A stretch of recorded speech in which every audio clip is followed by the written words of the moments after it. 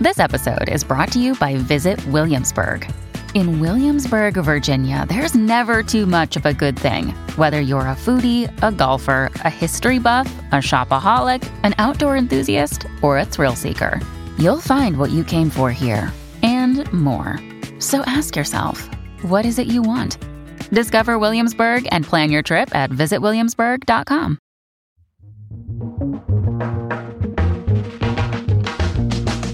Welcome to If Then, the show about how technology is changing our lives and our future. I'm April Glazer. And I'm Will Oremus.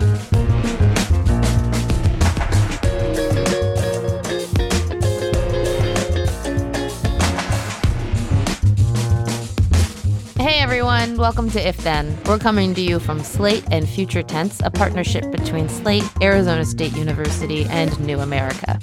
We are recording this on the afternoon of Tuesday, March 13th. And on today's show, we'll talk about how sanctuary cities may unwittingly be sharing data with ICE through police surveillance tech.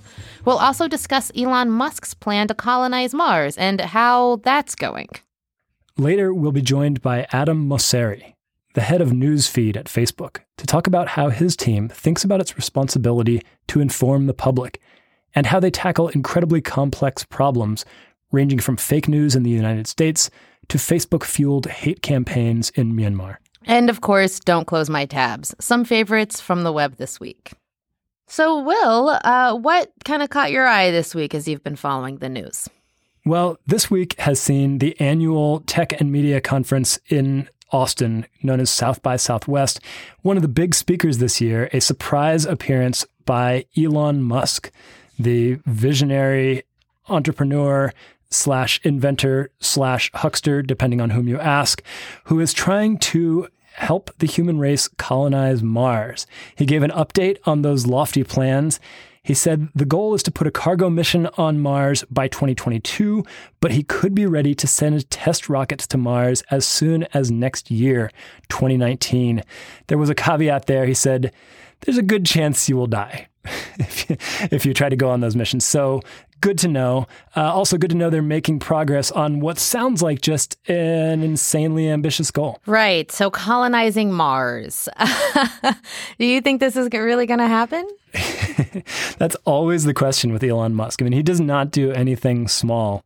He does go to outer space regularly, right? I mean, SpaceX has reached the cadence that they said they would reach, which is, regularly every month or so, or I don't know exactly what it is, but they're going up as regularly as they had hoped. Yeah, he always sets for himself with every project. There's this overarching goal, like with SpaceX. It's not just we're going to build some rockets. It's we're going to colonize Mars for the human race because Earth might become uninhabitable and we need a backup plan. For Tesla, right, the electric car company, it's not just we're going to make electric cars cool again. I mean, that would have seemed like an impossible enough task when they started on it. No, the goal with Tesla is to transition the world off of a carbon-based economy. And electric cars are just the start. And when he makes these promises, your first thought is, this guy's nuts. This is never going to happen. And then inevitably, somehow, it kind of does happen, at least in most cases so far. Every goal he sets for himself seems crazier than the last. But so far, he hasn't totally flopped and fallen on his face yet. To his credit, he does do advocacy on planet Earth around environmental issues, whether it's carbon emissions or, urging the U.S. to sign the climate accord. I will say, though, in reading his kind of most recent, takeaway from talking about the Mars plan, it did sound a little childish, I want to say. He talked about how people will live amongst each other, how everyone will vote on every single thing on the new Mars colony. It kind of made me feel like maybe Silicon Valley doesn't ultimately understand the way democracy works. I'm not sure. You're kidding. It's definitely an exciting proposal, if not a straight up, colonial one. Well, it's definitely colonial. I mean, and then the question is, are we okay okay with colonial if it means colonizing Mars, where there are no humans and no life as far as we know. That doesn't seem like as problematic a form of colonialism as some of the ones we're familiar with from the 20th century and before.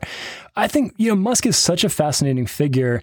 He dreams so big at a time when a lot of people feel like it's hard for societies or democracies to accomplish big things.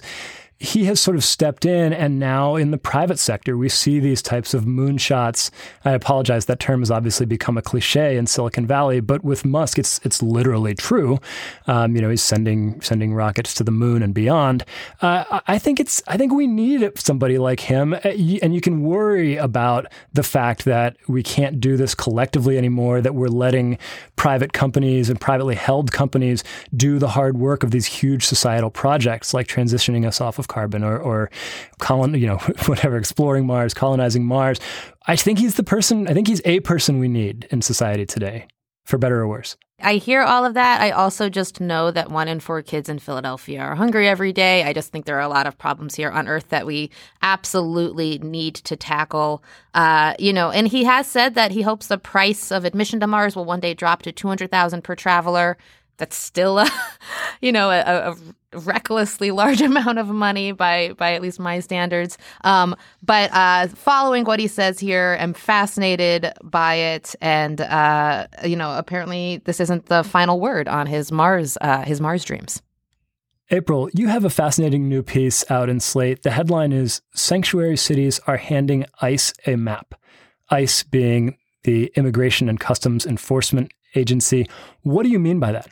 What I mean by that is that local police departments and sheriffs and what have you, departments that are within sanctuary cities or sanctuary counties. And when I say sanctuary cities or sanctuary counties, I'm referring to, municipalities or areas that have specific laws in place that are meant to protect residents from deportation, right? And from deportation specifically at the hands of ICE. So often these are laws that go against federal laws that are made to protect their residents.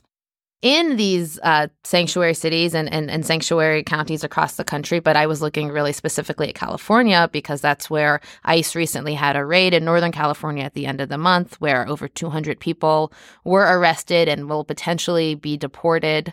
In these places that are ostensibly areas that are supposed to be safer for immigrants, police are sharing data with ICE that could be used to target and arrest and eventually deport immigrants. And the data that they're sharing specifically is license plate reader data. And that data is collected in a database that is run by a private company. So it's kind of a back end way that ICE is able to actually get data from places that are specifically supposed to be keeping immigrants safe. So how does this work exactly? So the police have these license plate readers on their cars, and then they can somehow keep track of all the license plates that they're seeing as they're out on patrol, and that gets sent to a database somewhere?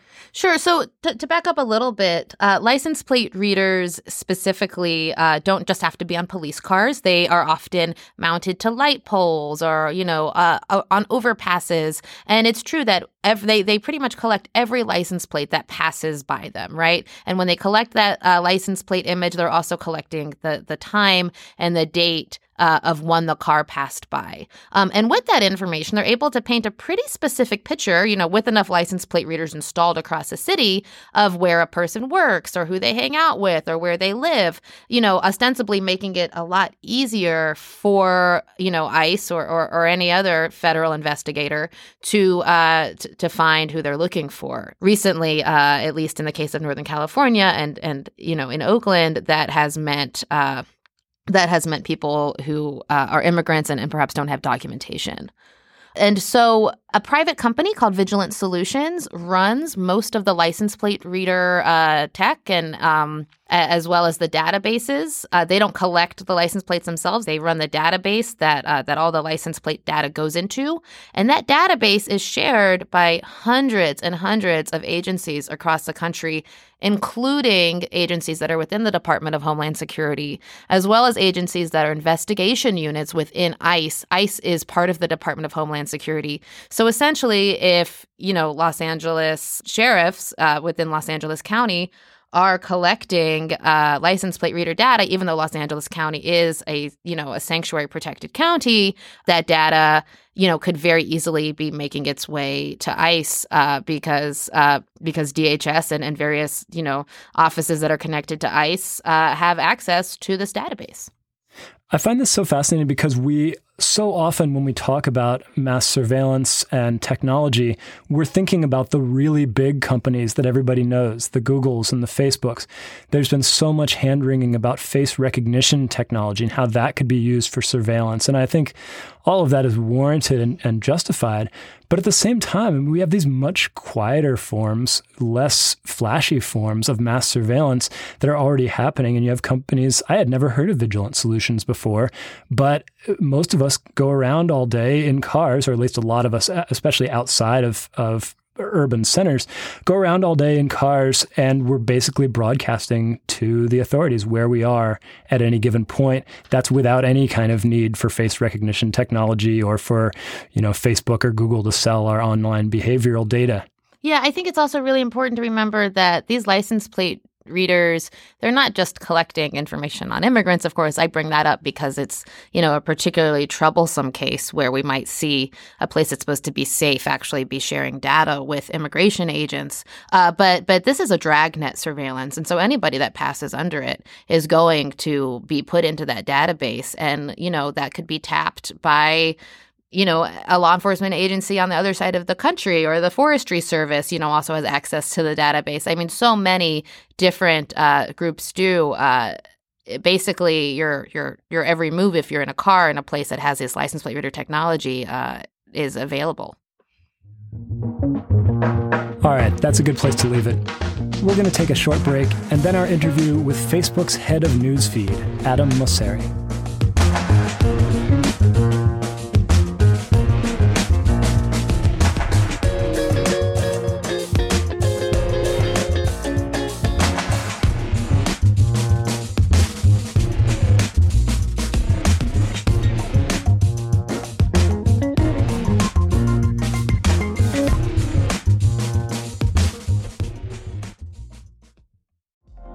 Apple Card is the perfect cashback rewards credit card. You earn up to 3% daily cash on every purchase every day. That's 3% on your favorite products at Apple, 2% on all other Apple Card with Apple Pay purchases, and 1% on anything you buy with your titanium Apple Card or virtual card number. Visit apple.co/card calculator to see how much you can earn. Apple Card issued by Goldman Sachs Bank, USA, Salt Lake City branch. Subject to credit approval. Terms apply. Our guest today is Adam Mosseri, head of newsfeed at Facebook. Adam has worked at Facebook for nearly a decade and served as a vice president of product management for the last 2 years. His team is in charge of, among other things, the newsfeed algorithm. That's that ultra-complex software that decides what you see at the top of your feed every time you open Facebook. Adam's position as the de facto public face of the newsfeed has put him at the center of some of the most fascinating controversies in the technology and media worlds today. We're glad to have him on the show. Welcome to If Then, Adam. Thank you. Thanks for having me. We've talked a lot about what you've been up to on this show in the past few months. It's been a very eventful few months. And I want to just quickly run down a couple of the big picture changes that we've seen and then get your thoughts on a broad philosophical question. So since December, we have seen Facebook talk about pulling a little bit back from public content and passive consumption, moving toward interactions with friends and family. There's a phrase, meaningful interactions, that has come up a lot among Facebook's new priorities. We've also seen Facebook make a series of changes intended to improve the quality of the news that people do get in their feeds. So we've seen a new survey implemented where you're trying to gauge how trusted various news sources are so that you can boost the trusted sources in the feed. We've seen changes where you're trying to identify sources of local news so you can bring some local news back into people's Facebook feeds. It sounds like you're both sort of pulling back from Facebook as a news source and trying to improve Facebook as a news source. Obviously, Facebook has become a critical news source for people around the world. But is that a business you want to be in? I mean, do you want that responsibility of being people's daily newspaper and people's connection to politics? Is that a role Facebook embraces? News matters to a lot of people. So I don't think there's any future where news isn't a part of newsfeed. And I think we embrace that.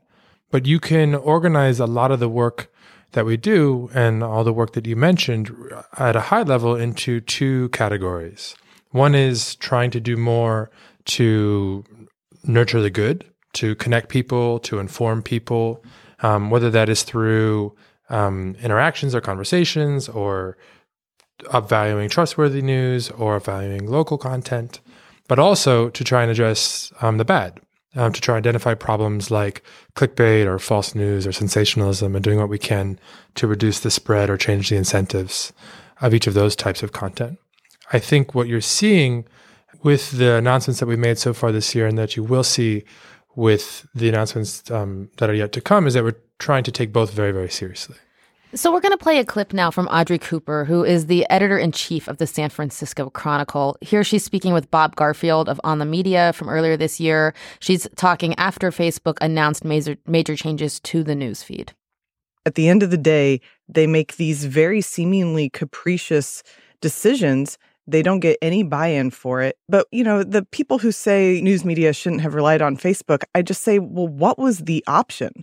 To ignore where everybody else was reading news?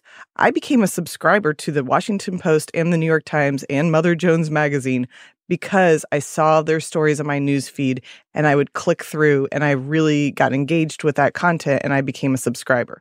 Almost every major newsroom in America nowadays is funded that way, at least in part.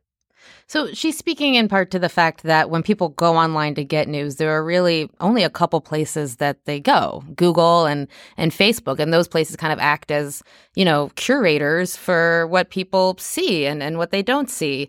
I'm curious, should publishers rely on Facebook to get their stories out there? I mean, was that a big mistake? Because she's speaking to the fact that they've been having to kind of play this hurry up and catch up game with the company as it changes its newsfeed. I know we actively try not to be capricious in what we launch, which is what she sort of started with.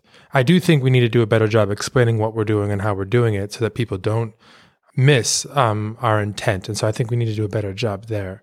I think we are large enough that it's important for publishers to think about our platform and about specifically how they can leverage it for whatever their needs are. And different publishers have different needs based on their business models, based on their editorial point of view, based on their content strategies, et cetera. But I also think that it's important that we're not publishers' only strategy, that they think about their readership holistically and that they understand that there are important differences between people who come across their articles passively in newsfeed when they are just trying to catch up on the day, and a reader who seeks them out directly, which in an intentful way, where the mindset is very different, and I think the value of the reader is very, very different. And so I think we're an important part of a lot of publishers' strategies, and that's a good thing, but I also encourage publishers to think about us as one piece of a larger set of opportunities. And more specifically, to be really intentional about how they leverage the platform. If you're a subscription-based business model, which a lot of large publishers are moving towards, I think the most important thing that we can provide as a platform for you as a publisher is to be an acquisition channel for subscribers. If you're an advertising-based business, I think the value you can get out of our platform is very different. And the strategy should reflect that difference. There was some criticism this week from a perhaps unlikely source of Facebook's role in the news, a UN report where they're investigating whether there has been genocide against the Rohingya people in Myanmar, mentioned that Facebook has helped to fuel hatred of the Rohingya people there. And when I asked folks on Twitter, what should we ask you? Because everybody has a lot of questions for you these days. I noticed that by the way. That was one that came up again and again, is how do you think about your responsibility? You're sitting there in Menlo Park with your team. You're trying to be thoughtful about ways to change the news feed to better serve your readers and to give them what they want. But sometimes that turns into helping maybe to fan the flames of hatred in a country halfway across the world. What do you do? How do you think about that kind of problem? What do you do when you hear that kind of criticism? And what's your process that you take to address something like that? So it's important for us to remember that technology isn't naturally a good or a bad thing. It's sort of agnostic, and it's just how technology is used. It can be either good or bad. Similarly, connecting the world isn't always going to be a good thing. Sometimes it's also going to have negative consequences. The most concerning and severe negative consequences of any platform potentially would be real-world harm. So what's happening on the ground in Myanmar is deeply concerning in a lot of different ways. It's also challenging for us for a number of reasons. There is false news, not only on Facebook, but in general in Myanmar. But there are no, as far as we can tell, third-party fact-checking organizations with which we can partner, which means that we need to rely instead on other methods of addressing some of these issues. We look heavily actually for bad actors at things like whether or not they're violating our terms of service or community standards to try and use those levers to try and address the proliferation of some problematic content. We also try to rely on the community as effectively as we can in changing incentives around things like clickbait or sensational headlines, which correlate but aren't the same as false news. And so those are all examples of how we're trying to take the issue seriously, but we lose some sleep over this. I mean, real world harm and what's happening on the ground in that part of the world is actually one of the most concerning things for us, and something that we talk about on a regular basis, specifically about how we might be able to do more and be more effective and more quickly. Lately, there's a whole new set of issues that have come to the fore, particularly since the 2016 election, which is what if in the process of trying to give people what they want, you end up undermining civil discourse in various ways, reinforcing filter bubbles or allowing foreign agents to interfere in an election by posting content that plays on people's emotions and gets them riled up. I mean, sometimes people want to get riled up about how evil liberals are, how evil conservatives are, and Facebook seems to have unintentionally maybe optimized for that, for sort of stoking that kind of division in our society. So how do you now think about what the goal of Facebook is, particularly vis-a-vis news and politics? I mean, I understand you're working at the same time on these issues of meaningful interactions with friends and family, which is really the core, I think, of what you want newsfeed to be about. But when you're thinking about its role in society, have you moved past in some way that the goal is just to give people what they want or make them feel good? And are you moving towards some sense of broader societal or democratic obligations in terms of what you're prioritizing in the feed? Historically, we haven't been trying to focus newsfeed on giving people exactly what they want or what makes them feel good, though I think our work gets categorized as such pretty often, but rather we've been trying, and maybe not being particularly effective, at connecting people with what they would find meaningful, which I think is an important distinction to make. And you're asking about not only long-term interests, but you're asking about, do we have a responsibility to society as a whole or to groups or to communities of people? And I think those things are related. I think people's long-term interests tend to be more aligned with the interests of a community, and their short-term interests seem to be more focused on their interests as an individual. And we've been trying to broaden. So we've been trying to consider more, how do we think about what is the most effective or what's the best newsfeed that we can possibly create, not only for an individual, but also for a community, for communities at large. And one of the ways that we've been doing that is we've been trying to better understand people's longer term interests, which are, quite frankly, more difficult to understand and measure and optimize for. But I have found no evidence in my time working on newsfeed that there's a correlation between easy to measure and important. And so that's just why it's so critical that we get better at this and get better at this quickly.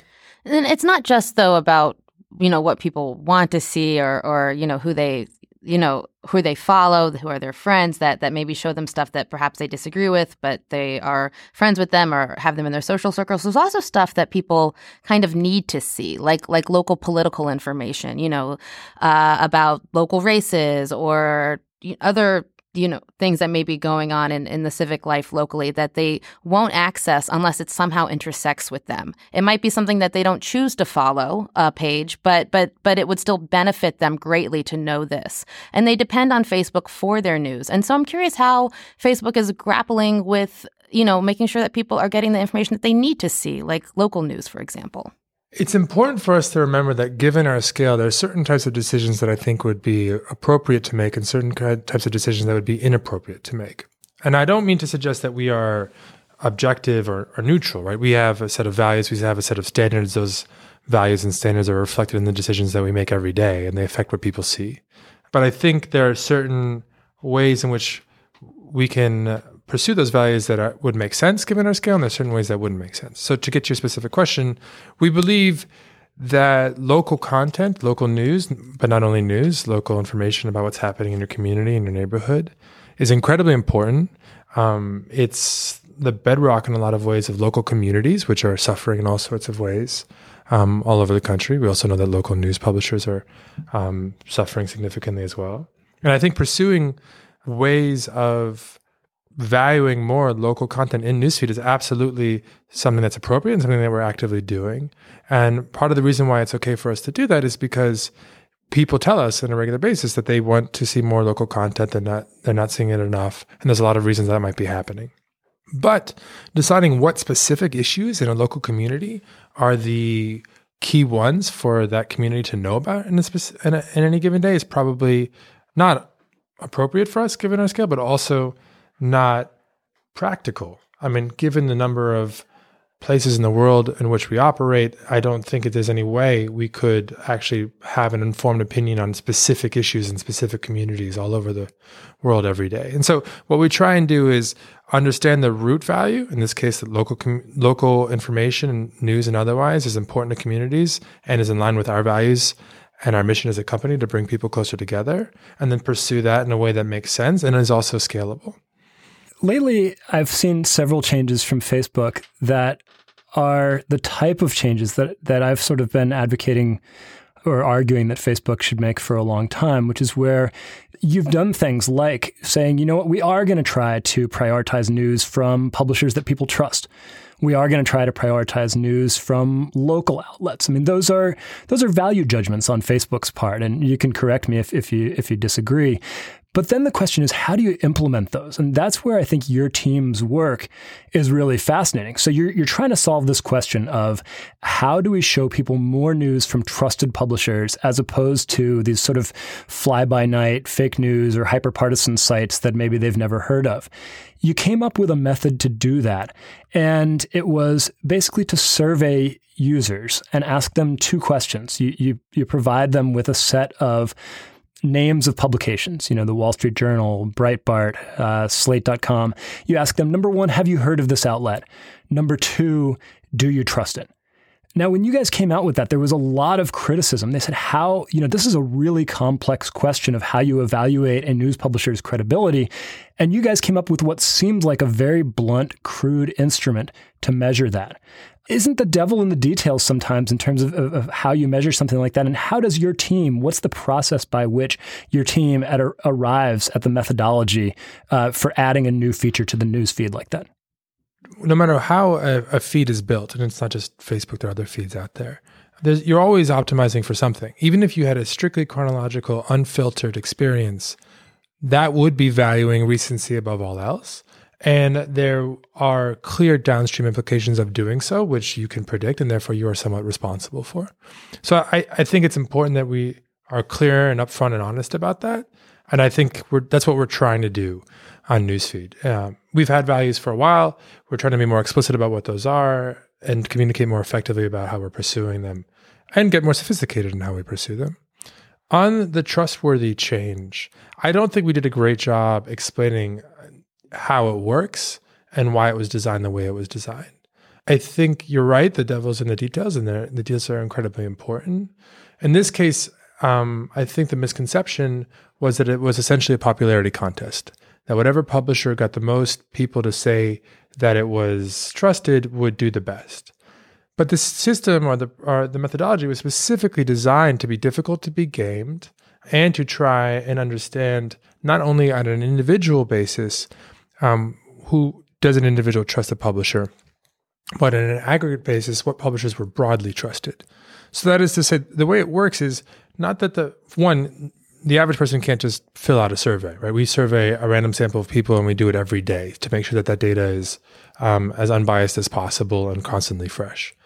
But two, we don't just value publishers that get the most positive responses higher. What we specifically do is we look for publishers where a wide variety of types of readers trust that publisher. And we do that because primarily we want it to be difficult to game, but also because we think that publishers that are broadly trusted are probably more trustworthy in general and more reliable than ones that might be trusted by a small group of people who are very fervent supporters, but not trusted by anybody else. That was taking what was a simple question. Yes, it's only 2 questions, and I think simple questions are usually more effective in surveys for getting clean signal. Integrating that with data we have about reading or reading patterns or behaviors, and trying to make a more sophisticated methodology that I think overall is actually really effective. The big issue, which wasn't really the criticism at the time, but my biggest worry about the methodology is that it only works for publishers for whom we have sufficient data, so therefore for whom have large awareness. It does not help small publishers or hurt small publishers. And so we need to figure out how to broaden that methodology to be more effective for the whole ecosystem, not just for the head. A lot of people have called over the years for Facebook to be more transparent in various ways. What are the forces against transparency? I mean, why can't you just come out and tell people, hey, here's exactly how we're going to measure trust in various publishers. Here's our exact system. Let's put it out there. Let's let academics take a look at it. Let's get some criticism, get some feedback. This might sound like a dumb or obvious question, but why can't you publish the code for the newsfeed algorithm? Why can't you put it out there? And I mean, Facebook is so big at this point. I can't imagine some other social media company is going to come along and steal it all and become replicate Facebook. Why can't you be more transparent about exactly how Facebook works? So I think we can be more transparent. I think we're trying to be. I think we aren't doing as good a job as I would like. I don't think releasing all the source code would be particularly helpful. I think there's a very small percentage of people who would actually be able to read it. There's a lot of it. So we're trying to focus more on how to more effectively educate more people, which means explaining things in a different way than with code. But in general, there are forces in the other direction, right? So one is what I want to be very clear about is what we value, how we pursue those values, how things work. But if we get too into the details and a detail changes, then we're going to have to communicate every change, and we might actually create a lot of stress or anxiety about details that don't really matter. So what I try to do is, what we're trying to do is focus on communicating the things that matter, and we are, I think, doing a little bit better, but we have a long way to go on this road. But the other tension is when we make a mistake, we're just going to get beat up for it, and which is why we want to be really careful. If we release a statistic and it turns out to be wrong in some way because there's a bug in the code or there was some nuanced measurement that we missed, we're going to, get a lot of criticism very, very quickly. And we need to understand that. I'm not complaining about it, but we need to embrace that, which just means that we need to be very, very careful in what we release and how we release it to make sure that it's accurate so as to not waste people's time and also accrue a reputation cost. And often the people who are asking or demanding for more transparency are the ones that are quickest to criticize us when we get things wrong, which I think is just the nature of our reality at this point and something that we're trying to figure out how to navigate as responsibly as we can. It's true. Facebook is very powerful and people are quick to criticize it. And that's actually a great note to end on. Adam, thank you so much for joining us. Yeah. One last thing I'll say before I go is, please. I do think at the end of the day, the criticism or the scrutiny is healthy. It's not always pleasant. I talk to a lot of people, and not all of them are the biggest fans of us or what we do, or even me sometimes. I was looking at some of the responses to your retweet, Will, and it's always like, I'll say lively and healthy debate. But at the end of the day, I really do think that criticism helps us shed light on our blind spots, helps us be more self-aware. And I think that's painful but healthy. Well, as journalists, we definitely appreciate that. Thank you so much for joining us, Adam. Thank you for your time. Thanks, Adam. We're going to take another break and then don't close my tabs. Some of our favorite things online this week.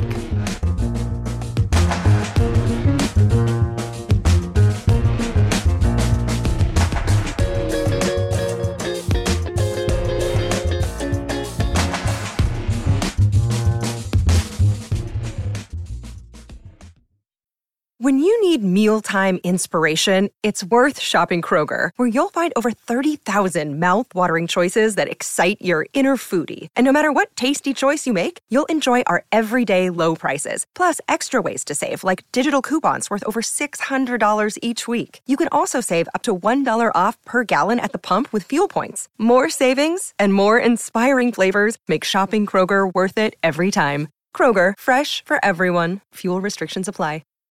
All right, it's time once again for Don't Close My Tabs, some of the most interesting things we saw on the web this week.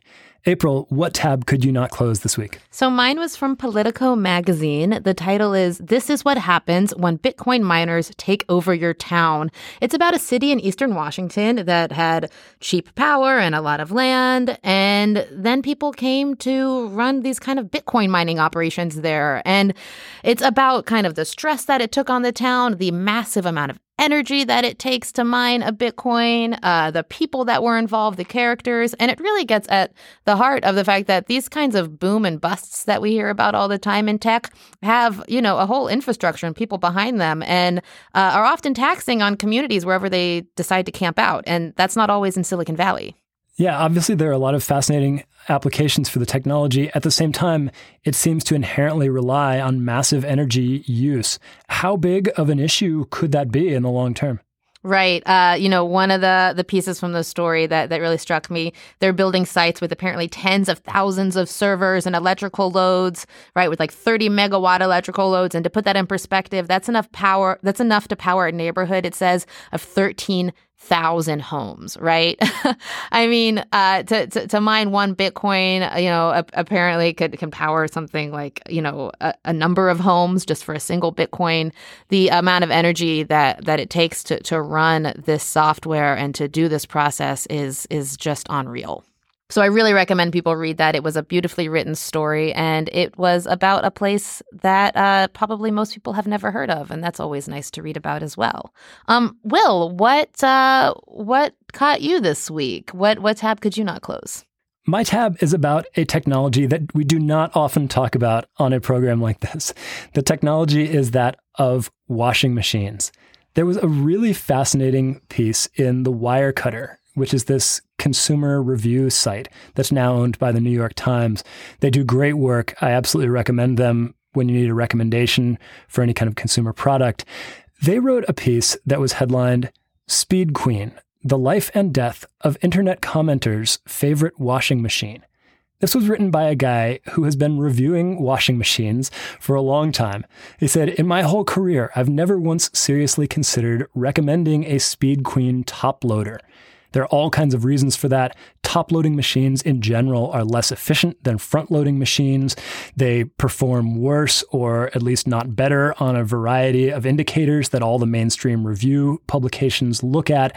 And yet, Speed Queen in particular has this incredibly loyal following. And every time this guy would recommend his washing machines, the Speed Queen loyalists would come out of the woodwork and say, there's nothing like a Speed Queen. I will never use anything but Speed Queen. And so this guy did what I think we in the media don't do enough. He was like, what if they've got a point? What if I've had a blind spot here? So he went out and sought out some of these commenters who were raving about Speed Queen. He said, well, look, we've got all this test data that shows shows that it doesn't perform as well as front-loading machines. Why do you love it so much? And they actually pointed out a few things that he realized he may have been overlooking.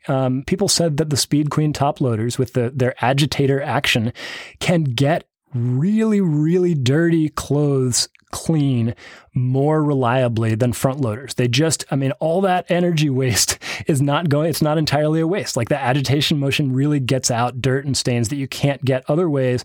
And the mainstream consumer tests just weren't testing clothes that were quite dirty enough to push the front loaders to their limit. So this guy issued sort of a mea culpa, said, maybe the Speed Queen folks did have a point if you wash a lot of heavy duty gear. We washing machine reviewer elites on the coast maybe just don't get our clothes dirty enough to make the virtues of the Speed Queen machines totally apparent. Well, as somebody who just recently got a dryer, I basically live on a boat half the time and so dry my clothes on a line a lot when I can. I love having a washing machine and a dryer. It's completely changed everything for me. So always, at least it's interesting for me to hear that there's these little quiet debates happening because I'm just happy to have one. Yeah, I love the fact that there are these communities of people who will just devote hours to arguing the virtues of various washing machines. There was a little bit of a sad twist at the end, though. One of the big Speed Queen loyalists actually reviewed the latest Speed Queen and found that it wasn't up to par. They had changed stuff around. Speed Queen got really mad at him, put him on a blacklist, and it turned into a whole controversy. So I recommend you give this a read if you have a chance. It's in the Wirecutter. All right, I will definitely check that out. And that is our show. You can get updates about what's coming up next week by following us on Twitter at IfThenPod. You can also email us at ifthen@slate.com. You can follow me and April on Twitter as well. I'm at Will Remus, and April is at April Azer. Thanks again to our guest, Adam Mosseri. You can follow him on Twitter at Mosseri, Mosseri. And if you like the show, please help us spread the word about it. We would really appreciate it if you could leave us a comment or a review or both on iTunes or wherever you listen. Thanks. If Then is a production of Slate and Future Tense, a partnership between Slate, Arizona State University, and New America. Our producer is Max Jacobs. Thanks to Don Allis at A Room with a VU Studios in Santa Barbara. And thanks to Jesse Nichols at Fantasy Studios here in Berkeley. We'll see y'all next week. Bye.